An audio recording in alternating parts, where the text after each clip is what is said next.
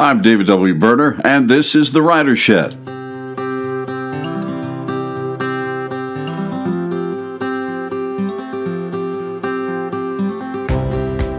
We're recording this on really a glorious morning, a Sunday, a bit warmer than it's been in middle America in some time. You can hear the birds.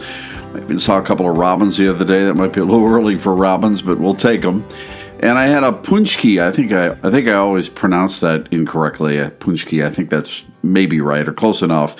As Lent is on the way here, we had that for breakfast with some French press coffee today. My wonderful wife picking those up from a French bakery that's not far from our home.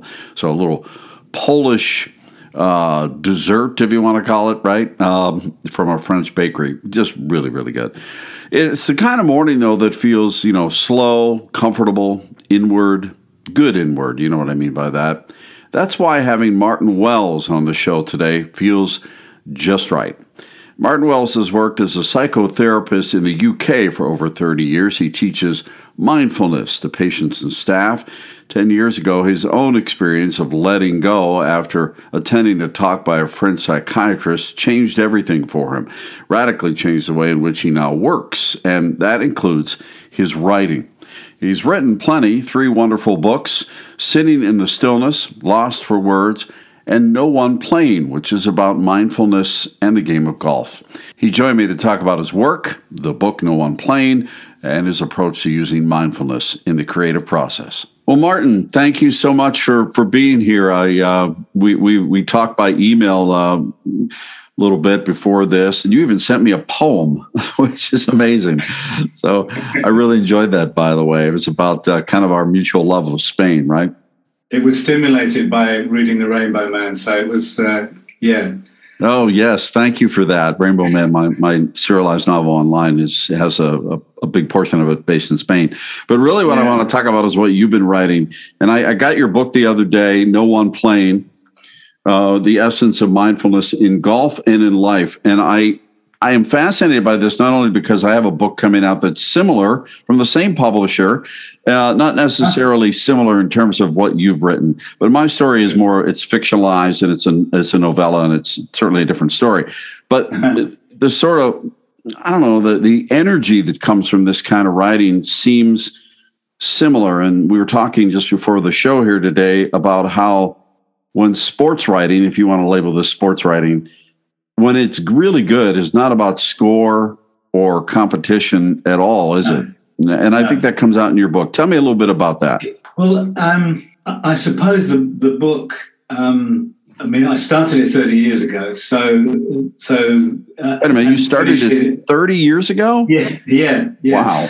So the first 5 or 6 chapters are about 30 years ago. And I haven't done a great deal to them. And then in the last lockdown here in the UK, there was a lot of time. We actually had some good weather, and it was a lovely opportunity to finish the book.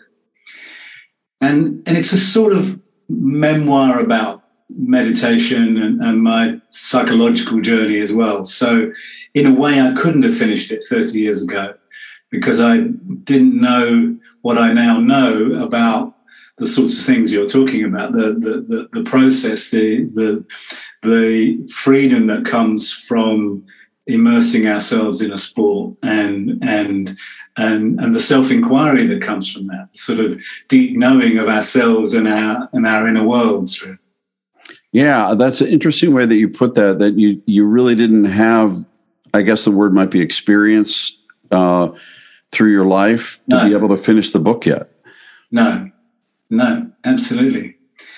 And if I had, it would have been called something else, because the whole notion of no one playing, which is also in my work as a psychotherapist, it is the absence of ego, the absence of the I thought, which of course frees us up in golf to swing naturally and freely without the interruption of thought.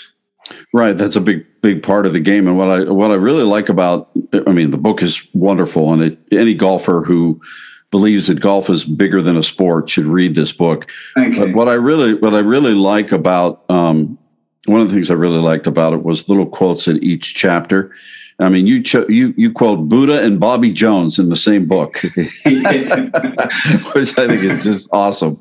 And everybody knows, anybody who's a golfer knows Michael Murphy and the book Golf of the Kingdom. And he's endorsed your book too, calling it just an extraordinarily beautiful book. So, tell us about what this book, for someone who hasn't read it, what it tells us. What's the story? Well, it's interesting you use the word story in a sense, because what can happen in terms of any sort of sport or any activity, it could be a musical performance or it could be acting or anything like that, that our personal story might interrupt the natural flow of the game. So if we have some personal narrative that says we're not going to quite make it, or we're not good enough, or in some way we need to really put a lot of effort in if anything's going to work, then we clutter the natural experience, the free experience. So my work as a psychotherapist is very similar in a way to the golf course, because I'm trying as a therapist to be empty of too much of my inner world, too much of my personal narrative. So, of course, that applies to the golf course, as we know. We go out there and there's already thoughts happening about, I'm going to have a bad day today, or right. It never works out when it's windy or something. Yeah, right. That big body of water that I've got to hit the ball over. It's right in my face. Yeah, exactly. Yeah. So the idea is to kind of learn to find that space that allows you to empty a little bit. So the book is a narrative in a way. I mean, it really isn't a how-to. I wouldn't call it that at all. But it does reveal the sort of how-to, I would think, doesn't it? Yes.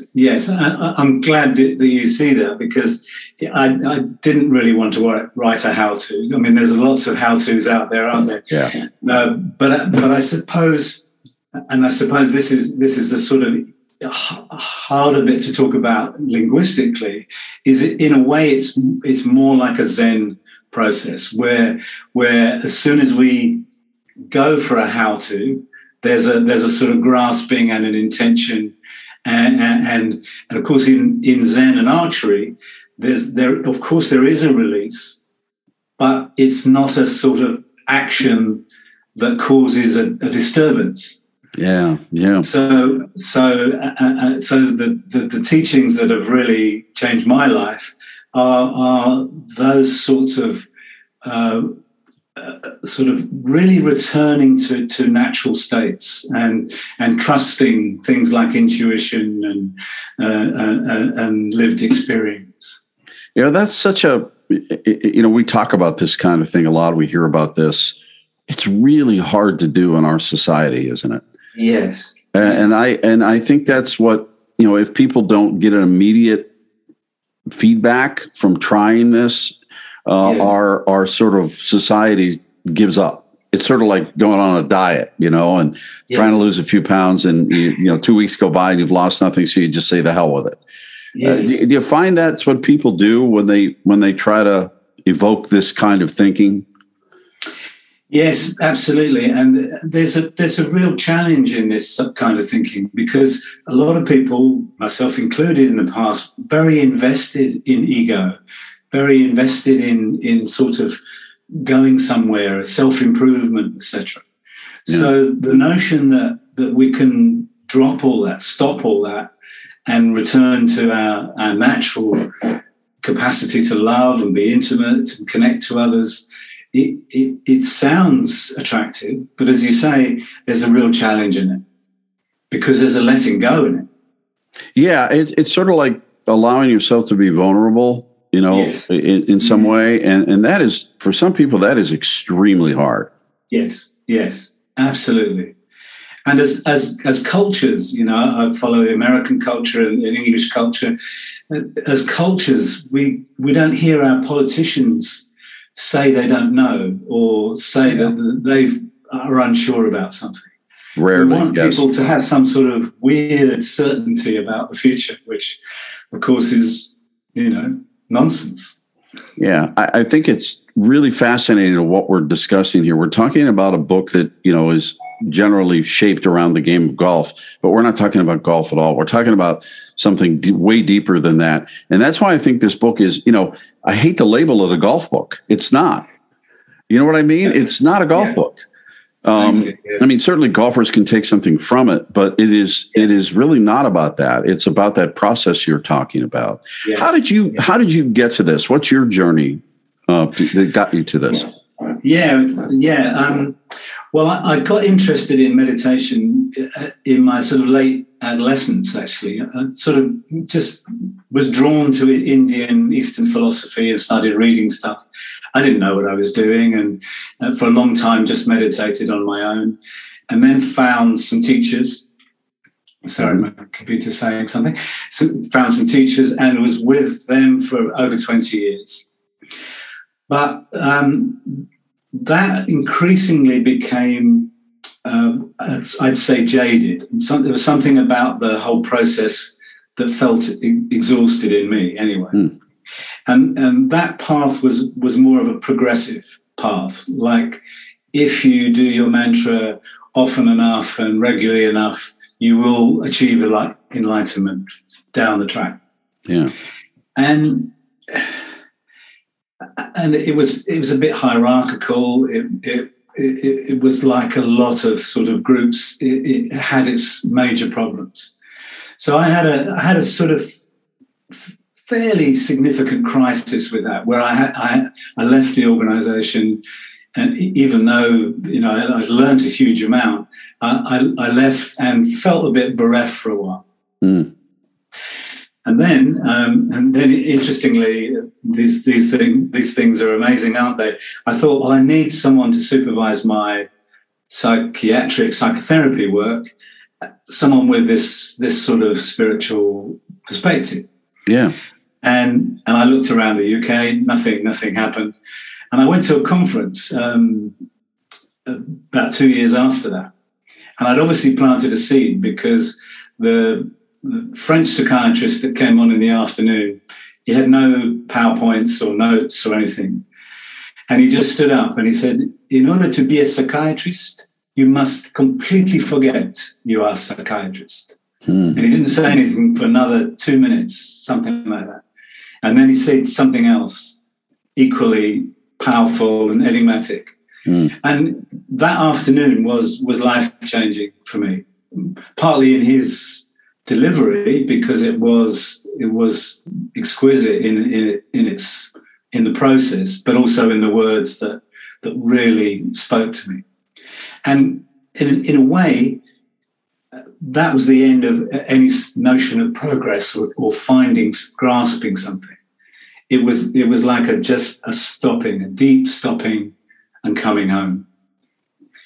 And of course, that allowed me, in a sense, to write the book, because then there's the end of grasping or searching. There's just swinging. So, like Michael says. Yeah. So this moment was, to use an overused word, kind of an epiphany for you. Yes. Absolutely. And how do we know that hits us? Because I've had moments that I think have been epiphanies, and when I look back at them, I'm like, maybe. I'm not real sure yet. It's like I need time to kind of process it. I can think of one thing that I've written about, actually. I was in the American Southwest. I was in the Navajo Nation, just outside of the Grand Canyon. I was with a friend and my two sons. We were just traveling. And there was this moment standing in this vast, beautiful red and orange mountains in the sky, and two rainbows appeared, and it was just this little bit of wind, and I started crying like uncontrollably. Yeah. And it wasn't just the beauty of the land; it was the moment. Yeah. It was the moment, and I'm still trying to process that moment. I'm still trying to really understand what that was all about. Yes. And I know that I've gained a little bit of like an interest in Native American spirituality because of that. Of course, yes. So, but I'm not really sure what it really all means yet. Maybe I'm not supposed to, Well, that's a good point. In Taoism, they say the Tao that can be spoken isn't the Tao. So as soon as we try and understand something like that in a cognitive way, we're using a very limited tool to understand something much more profound than that, much more wordless than that. And it probably is no coincidence that you're on Native American Indian land, because there's that culture, has an extraordinary love for nature and respect for nature, deep respect for nature. But of course, a lot of other cultures have now lost and just are ignoring that connection. Yeah. Also, I mean, this runs through all the work you do. I mean, this whole process runs through everything. Your books, your work every day, and it has become, your life, right? Yes, I mean, this is the way you march through the world. Yeah, absolutely. And there was a time just after that experience when I thought, can I still be a psychotherapist? Can I still work in the National Health Service? Is this now too far off the usual normal path for other people to accept what I was maybe talking about? And there was a real time when I thought that might have to change, really. And in a way, everything changed, and in another way, nothing changed. Life went on, and as you say, it's like an impulse now, an impulse to pass on this wisdom in some way, in different forms, really. So the golf book is just one form of passing that on. Yeah, it's kind of become, in a way, it's your calling, right? All this time. And I think that's what's interesting about what we've just been talking about. The name of the book, it's called No One Playing, which is, as you said, sort of emptying the mind, right? Like you're not really the person who's going through this process of golf. No. And in general too, the process of life. It's the same thing, right? Yes, exactly. Yeah. And that's part of the challenge you were talking about earlier on as well. Like why do people maybe go so far with this and not no further?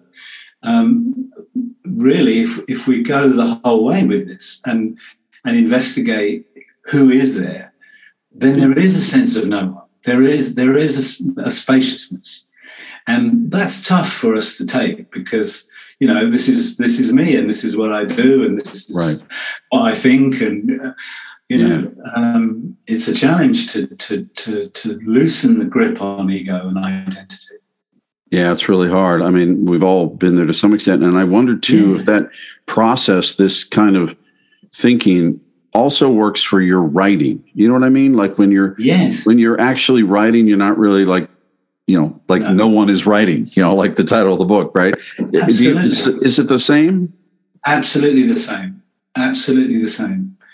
And you probably know it yourself. It's an exciting process because it's not one full of effort or discipline.